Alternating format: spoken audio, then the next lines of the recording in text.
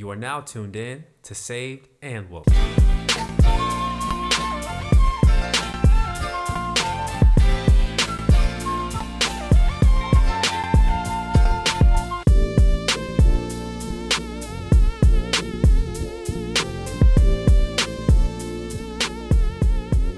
Saved and Woke. Yes, I am. What up, everybody? It's your boy MSW. That's Mr. Saved and Woke, also known as Juan Enrique Tuse, here with another episode of the Saved and Woke podcast.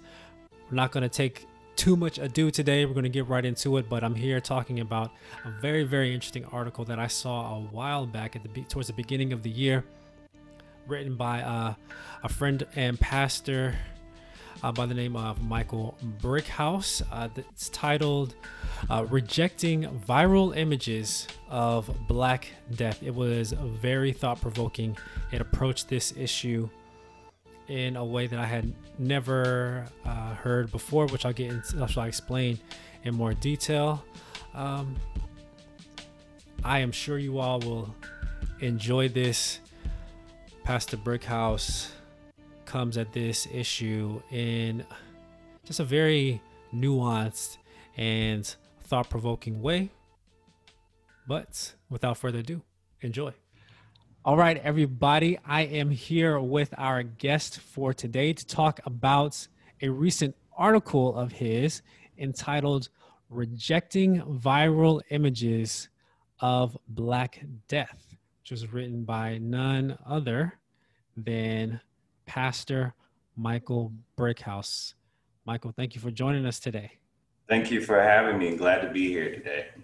Yeah, so just to give you all some background on my relationship with Michael. So Michael and I, we met back in college. We both attended UNC Chapel Hill.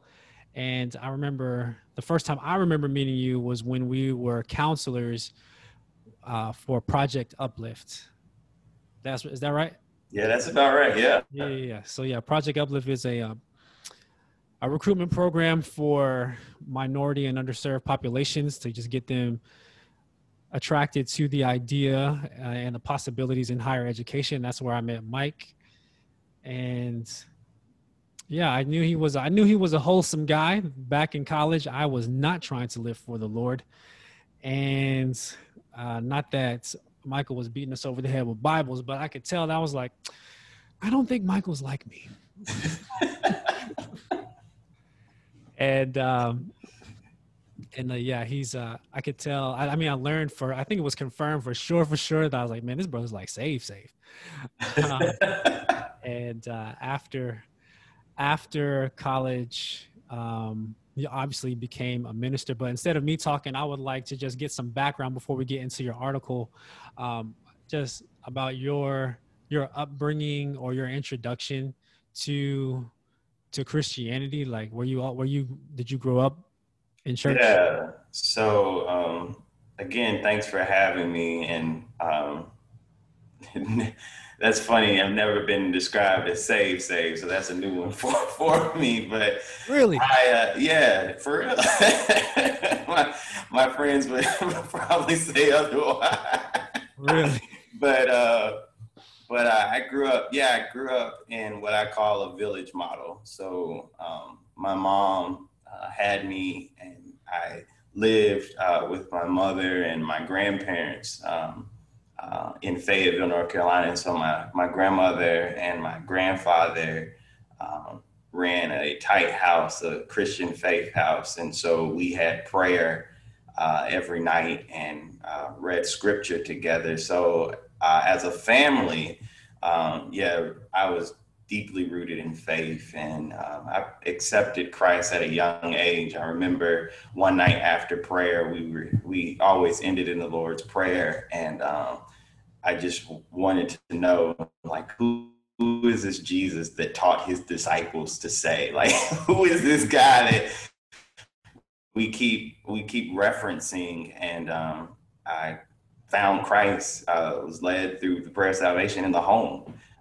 which was different. Many people find Christ, and accept Christ at church, but it was something beautiful to actually experience that moment in the household with my grandparents. And thinking back to it, I'm still, blown away and touched by just how much my family played in my faith formation. I recently lost my grandmother to COVID-19. Oh my So, goodness. I'm so sorry. yeah, so it's still, it's a good time to bring honor to her legacy and to the work that she uh, did for me and with me to help bring me to where I am today.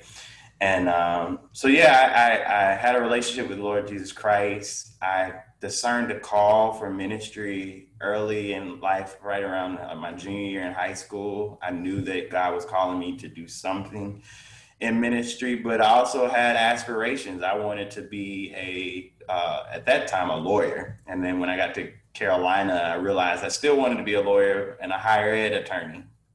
I wanted to do work with universities and colleges. And thanks to Terry Houston, you mentioned Project Uplift. I cannot say Project Uplift without thinking about Terry Houston and others like Demi Brown and Lamont Stamps and April Mann, those administrators and staff members and professors. Reginald Hildebrand comes to mind, Una Saleh. They really helped reform my concept of ministry and think in ways that they didn't even realize. And so I was planning to go to a higher ed program, and then the day that I was going to take the GRE, God said to me, "Exercise some faith. You say you have it. Exercise faith." And I was like, "What do you mean?" He was like, "Follow me." So I applied to Duke Div that day. And it was the only seminary that I applied to, and God allowed me to get in, and I went to seminary and been on that track ever since, and find myself merging not only my passion for education, because now I work in higher ed, see how full circle, work in higher ed, but my passion for this, but also my call has come together and allowed me to do some phenomenal things for the Lord. So. Wow. That's awesome, man. That's awesome. And could you explain like how you became or how you came to be a pastor? Because I know everyone, just because you are pursuing a Master of Divinity and you want to work in ministry in some way doesn't automatically mean pastor. So how did you come to be the pastor of your Yeah, church? that's And a let great everybody know question. what your church is. Yeah, that's a great question. So I'm the senior pastor of Cary First Christian Church. It's in Cary, North Carolina. We're one of the oldest African American congregations in Cary. We're 153 years old as a congregation, and I serve as its 16th pastor. And I figured out that I had a call for pastoral ministry while I was in seminary. I knew that I wanted to do something in ministry prior to going to seminary. I just didn't know what that was. But then I learned that I had a call for pastoral ministry because I love God's people, but also love helping people deepen their faith. And seeing that their faith is not just something abstract, but it is something that we live each and every day. It is how we carry ourselves. It's how we engage in the world. It's how we engage other people.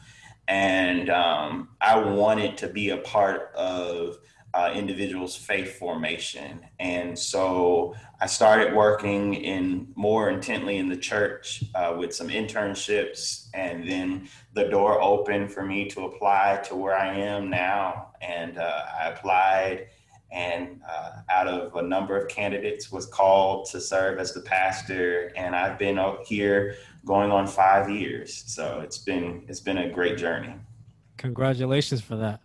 Thank you.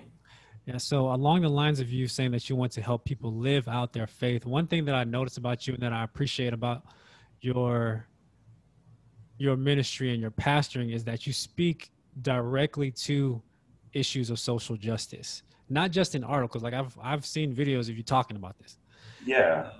So why do you do that? And the reason I ask why, it might seem like an odd question, and the reason I ask is just simply because there are a lot of pastors, regardless of their level of awareness, who do not talk directly to it, uh, regardless of how in your face social justice issues are um, at any given time. It's like regardless of what people's talking about, regardless of what people are struggling with or dealing with, they're not going to speak to it. So why did you choose to?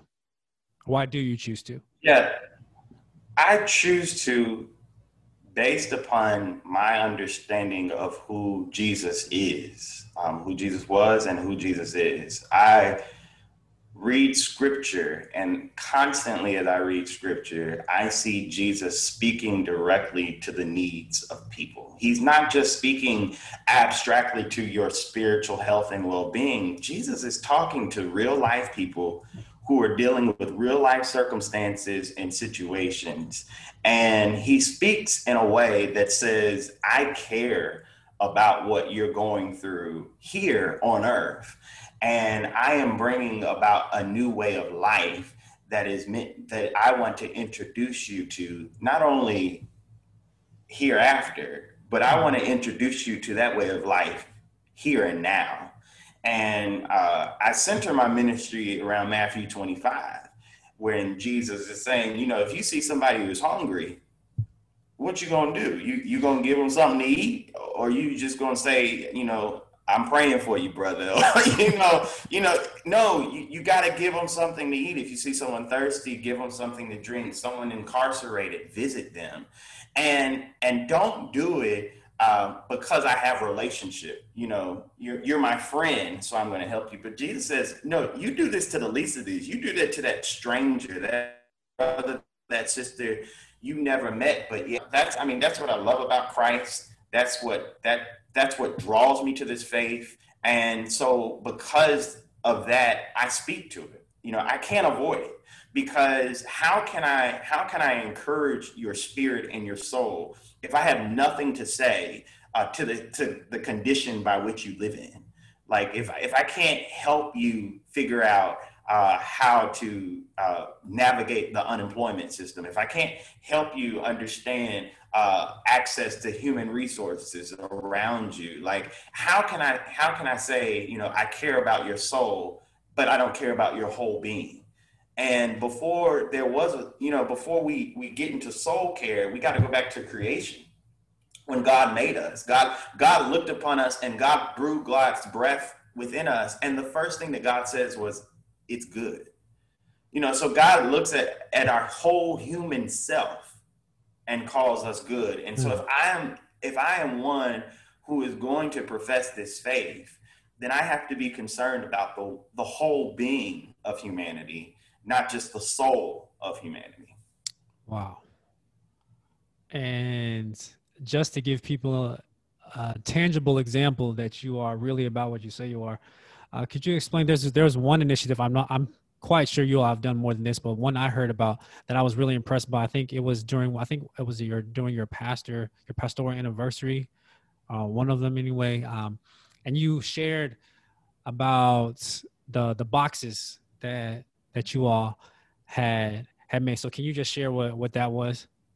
So we do this on a regular. So we collect goods for our homeless brothers and sisters on a regular basis, and we put them in. At that time, it was boxes. Now we've learned it's better to carry in the string tote bags.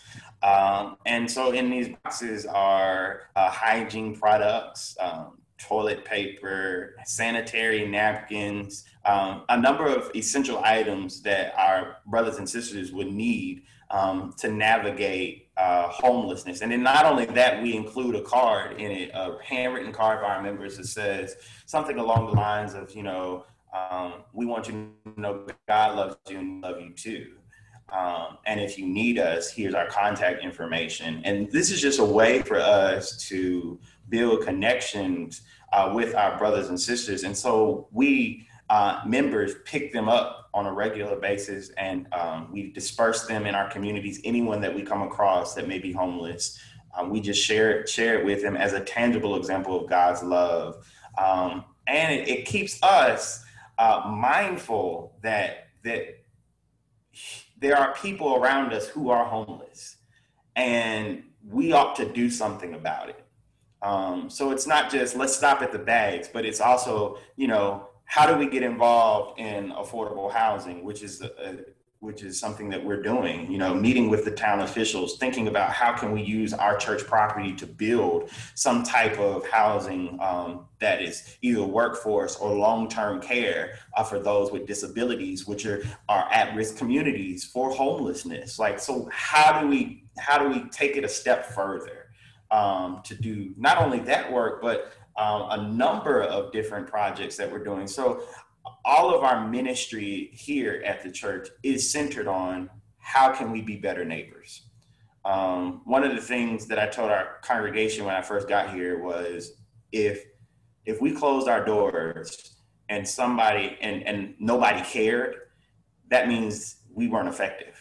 And by nobody, I meant not just us, because we're going to care because it's our church, it's our family church. But I'm talking about, Brother John, who lives up the street, who doesn't always come to church, but he's my parishioner because he lives in my community, right?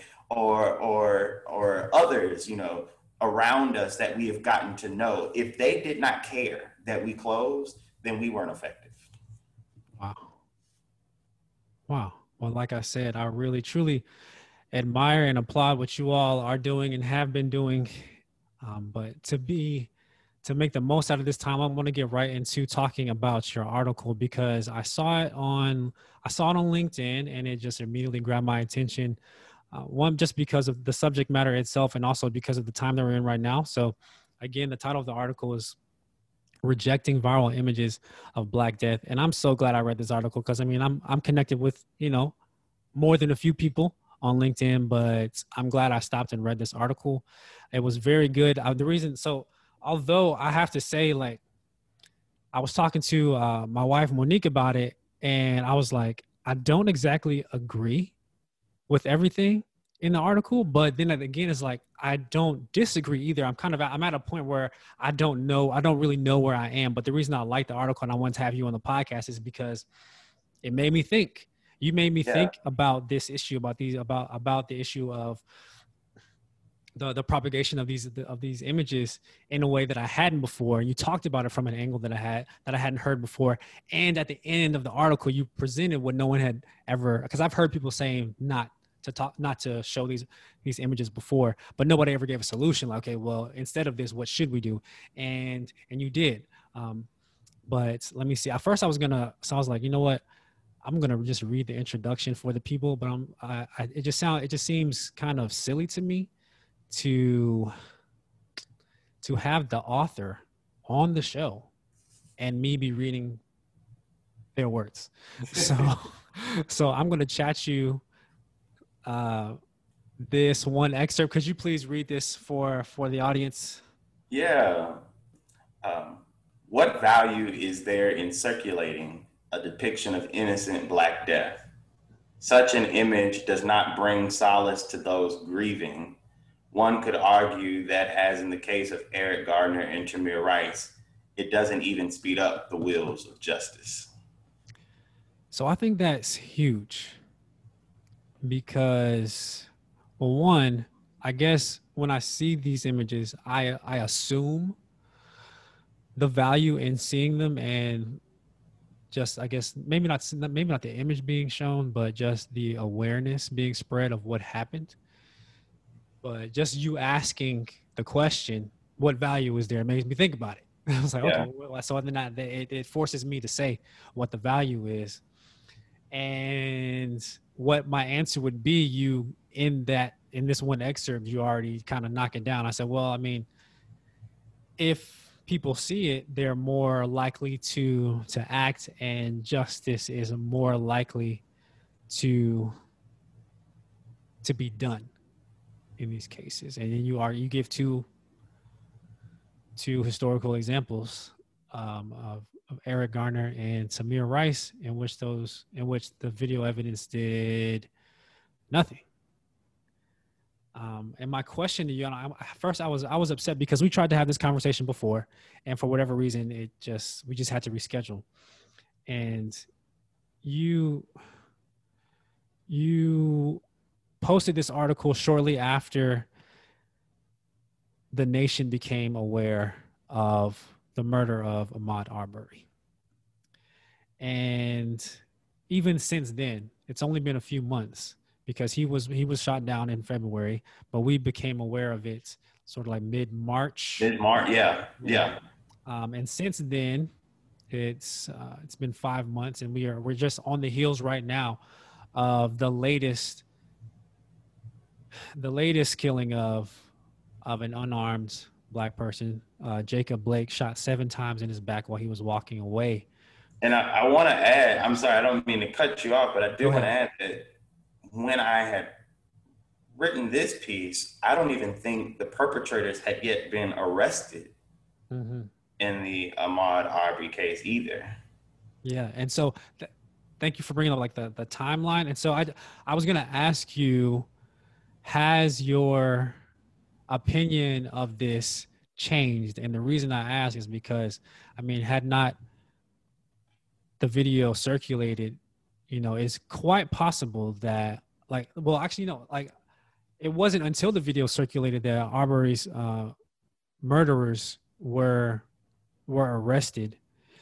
And not only that, after the tragic death of George Floyd, after that video circulated, it started this mass movement of not just protests and not just riots, but also this huge resurgence of this reconstruction movement, where people were getting to the heart, or getting closer to the heart of systemic institutionalized racism, and moving past just symbolic moves or symbolic representations of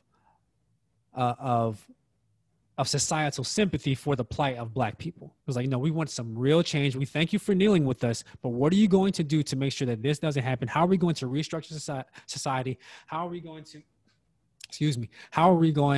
to either defund or refund the police so that they actually help and they actually protect and serve the community like they say they're going to do? So since you wrote this article, and I would like to have you read some more excerpts because they were powerful. But since you've written this article, have your views on this changed at all? Since I wrote this article, so I was immediately challenged by others who have the same argument of, well, it took this article or it took this video, this image to actually, cause some form of change to take place. So we're thankful for the image. And I heard that. I hear it. I still receive it. For me, Black death has been a reality of the American history since 1619. This is not new to us. This is something that we have been dealing with since our forced entry into this country. And even since then, we still, as a people, are not where we ought to be. We as a country are not where we ought to be as it relates to recognizing the humanity of Black and brown people. And to this day, I would still say that the issue is not an issue of being, of not recognizing that this is a problem. We don't need images to realize that this is a problem. What we do need is for our white brothers and sisters, as well as some of our Black and brown brothers and sisters. I saw that in the in the RNC these past few days. we need them to become conscious of a reality that we are living every single day of our lives. And for me, what these images do is it served as a form of re-traumatizing me of a reality that I have to wake up with every morning. You know, as a man of color, regardless, I don't have this collar on every day. and so as a man of color, like I run the risk of being a victim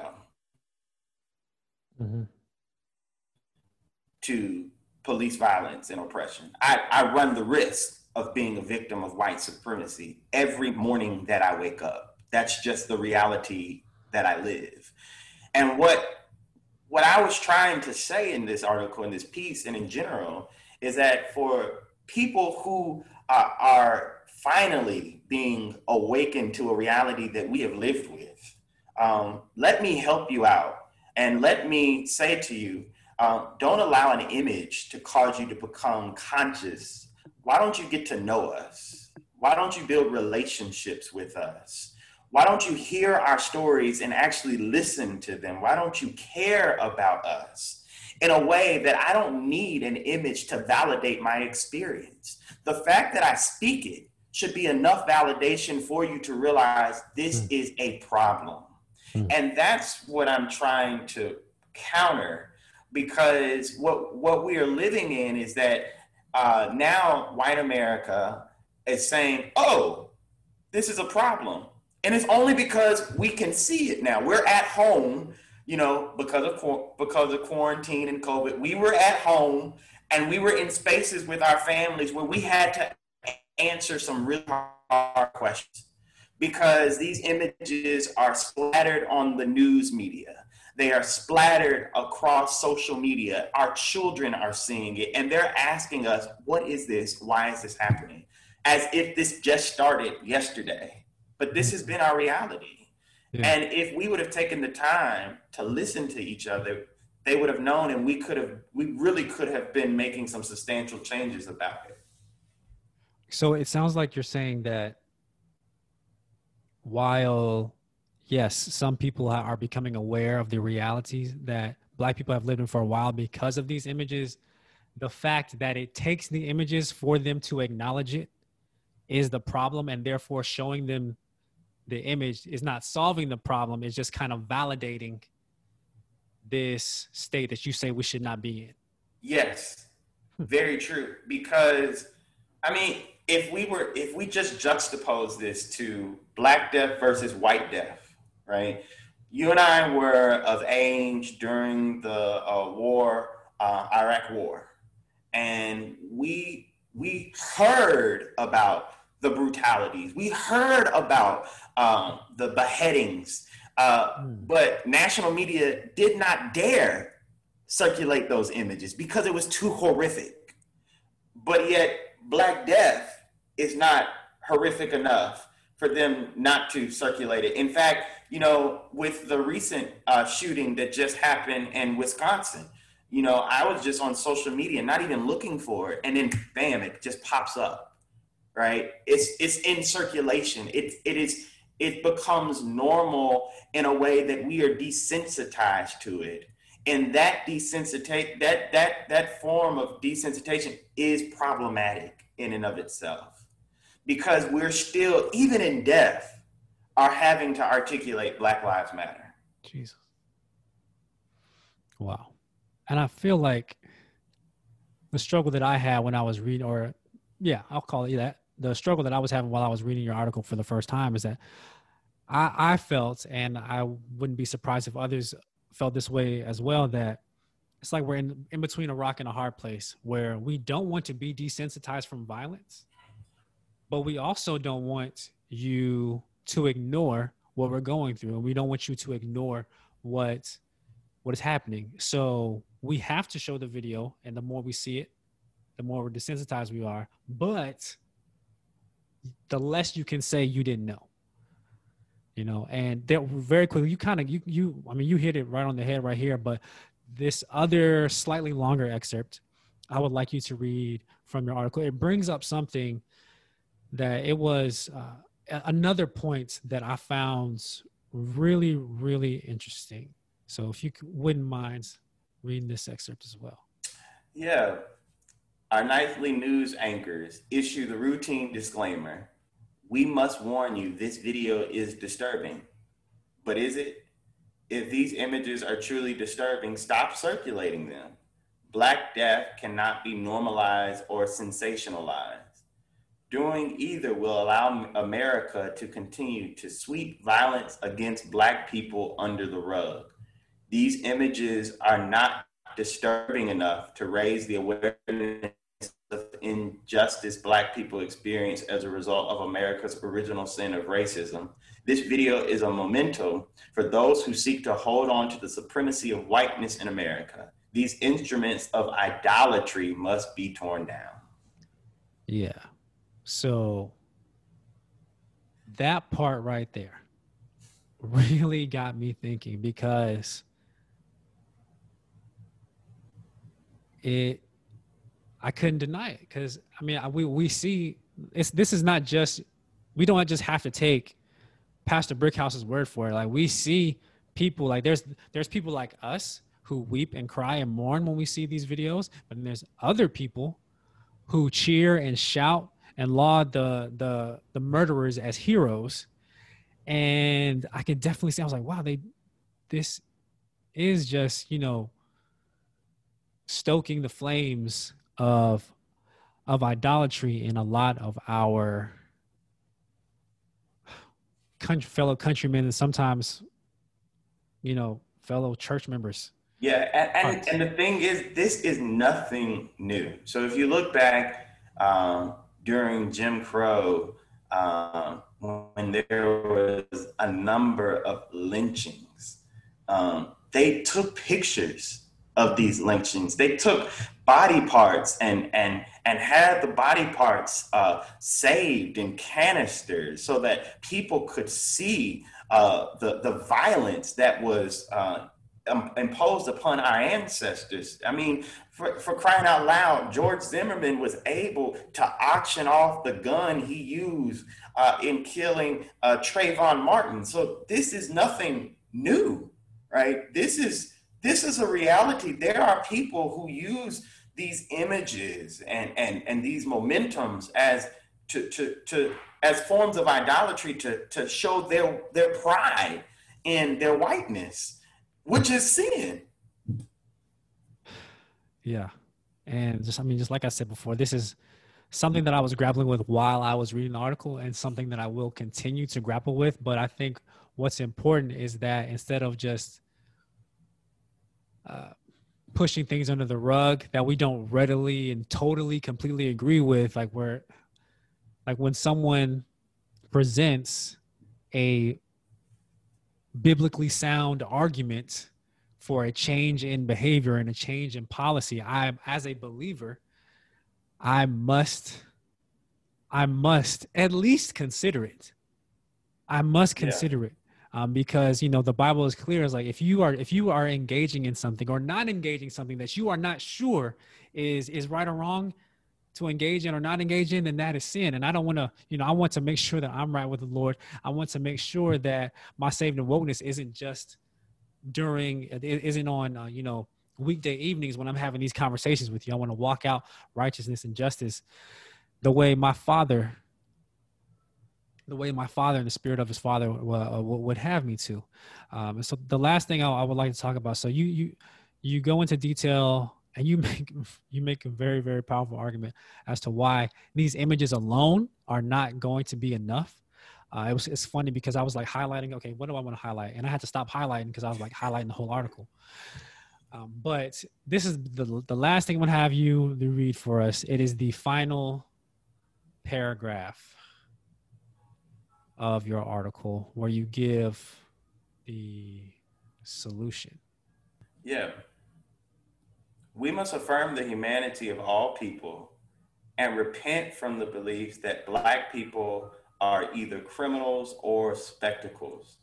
From this point forward, we must share images that depict the beauty of Black life and reject the viral addiction to images of unjust Black death. And that part was key because, like I said, I have never heard an alternative. But as I am reading it and hear you read it now, I'm asking myself, well, is this commandment, I'll call it that, is this for black people? Is this for like the black church, or is because it seems like this is a command that you would give to our lighter skinned brothers and sisters, because it's like it's them who's touting these images. Yeah. Yeah, go ahead. You're absolutely right. When I wrote that, I was thinking about my white brothers and sisters, because and even some of us darker hue people who don't always have the sensibility that our lives matter as well, because we have been assimilated into this larger thinking. So and they exist. But I was thinking about are those who need to realize that not only do our lives matter, but our voice matters. We are human. You know, I think about the iconic poster that was in the civil rights movement that says, "I am a man," right? We have to affirm our humanity every day that we are on earth. And we don't do it for ourselves, because I believe we know we are human, most of us do, but we have to do that for others who do not always see us as human. They see us as lesser than, they see us as other, that we are always in the othering position.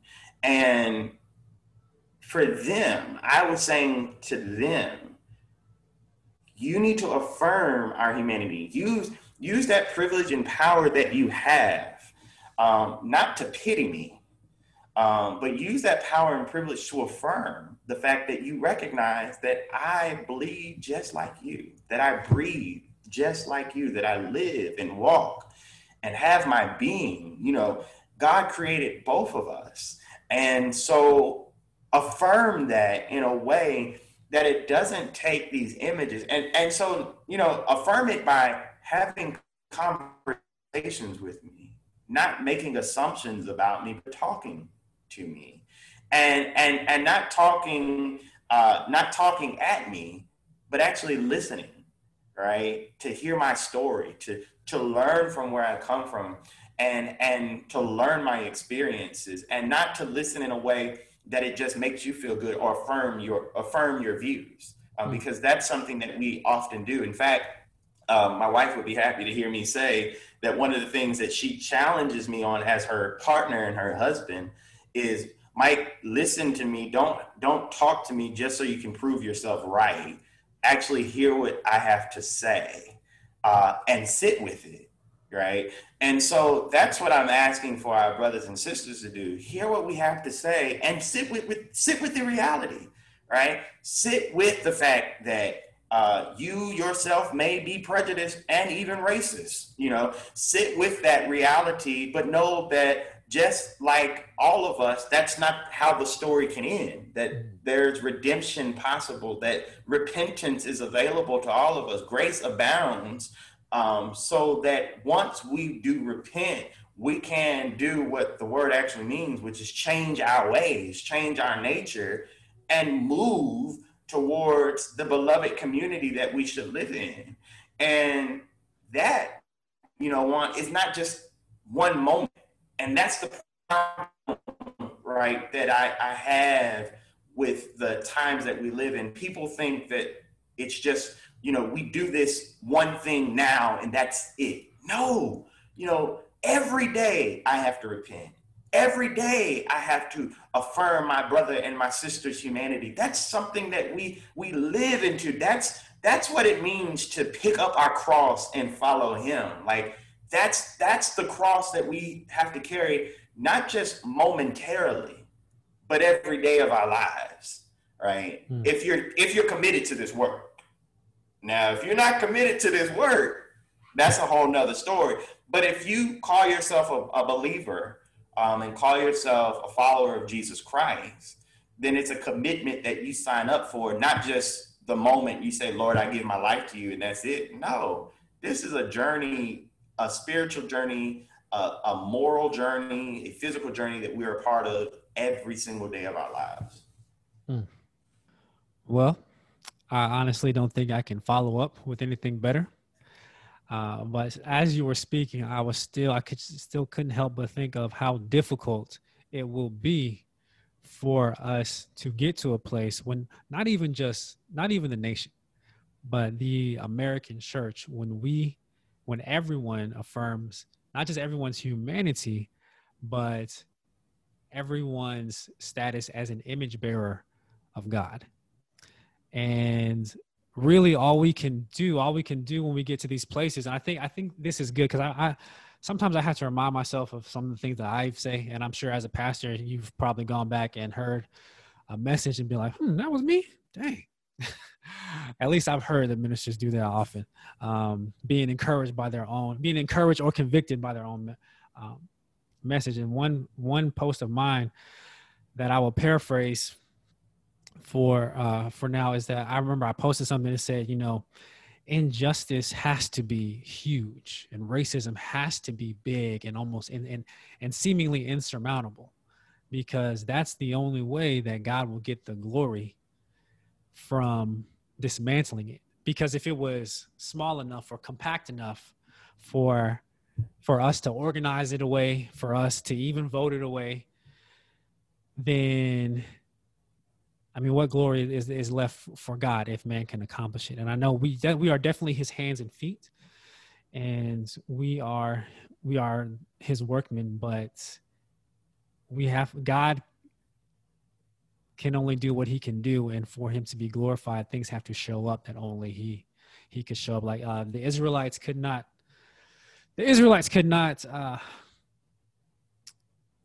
they couldn't deliver themselves. They needed a deliverer. And while Moses was a chief mouthpiece and an instrument of God, it was God himself who did the delivering. Did you have one thing else to say before we go into prayer?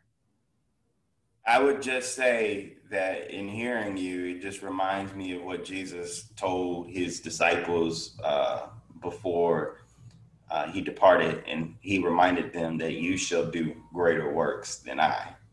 And what you are articulating is the call that has already been given to us. This is a part of the greater work that we are called to do.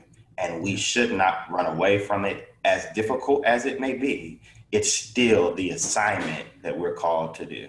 Yes, sir. And as you were saying that, as you reminded me of what Jesus said, I remember the Holy Spirit reminded me something else when Jesus said, "In the world you will have trouble, but faint not, for I have overcome the world." And so with that, we're just going to go to God in prayer. Lord God, we give you glory, honor, and praise because you are worthy. You are King of Kings and you are Lord of Lords. You are Alpha and Omega, beginning and the end. There is no God like you. There is no God beside you. You are God by yourself, and you are sovereign. Lord God, we know that Romans 8:28, in spite of it all, is true, that you are working all things for the good of those who love you and who are called according to your purpose. Lord God, and we just ask now that you help to encourage us so that we maintain hope, and strengthen us, Father God, so that we continue to do your work. We're not asking strength to get by. We're asking strength to do your work, Lord God, to step up to the calling that Pastor Brickhouse just reminded us of. Lord God, help us to do it. Help us to do it in your spirit. Lord God, I pray that you would keep us from trying to do godly work without the Spirit of God, which is so easy to happen, Lord God. Help us to repent when we need to, Lord God. Help us to be aware of our own shortcomings, Father God. Help us to graciously and boldly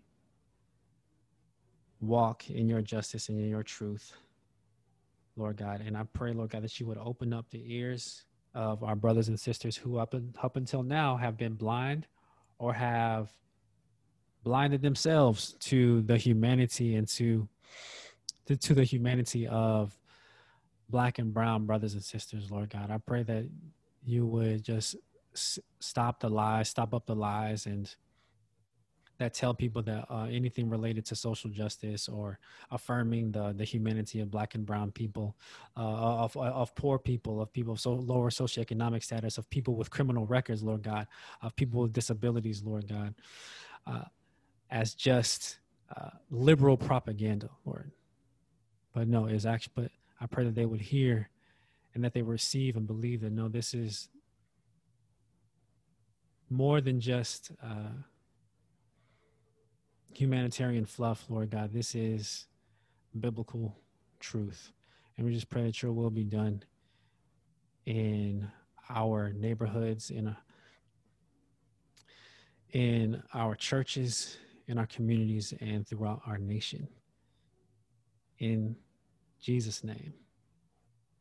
And Lord, I just ask that as we see those who are in need, that you would strengthen us to respond, not to ever turn our backs on anyone, but to remember, God, that you loved us while we were yet your enemies. You died for us. Mm-hmm.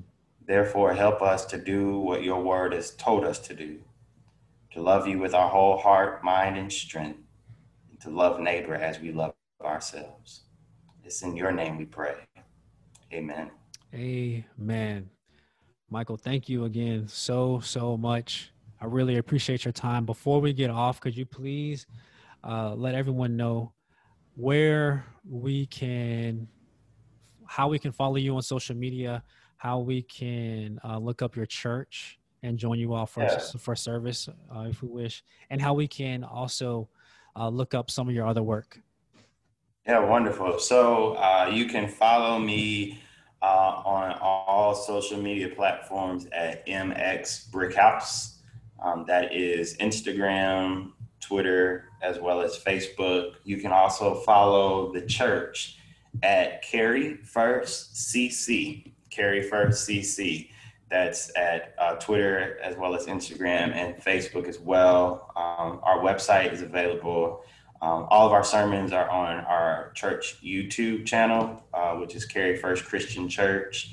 And we are now, because of COVID, still worshiping virtually via Facebook Live and YouTube Live Sunday mornings at 10:30 a.m. So please come out and join us. And for my written work, it is published in Sojourners Magazine, as well as another piece will be coming out this next week in Faith and Leadership. So I'll be on the lookout for that. And all of that's on our social media. All right. Thank you so much, brother. I know you have to go deliver a sermon right now. So thank you so much for your time. And I'm looking forward to the next time I can get you on the podcast. Enjoyed it and look forward as well. You have a good one, all right? All right, you too. Peace. Be blessed. That's it for today, y'all. You can keep up with your boy on Instagram at I am Juan Tusay. And you can keep up with the show at Saved and Woke. And as always, until next time, keep the faith and stay woke.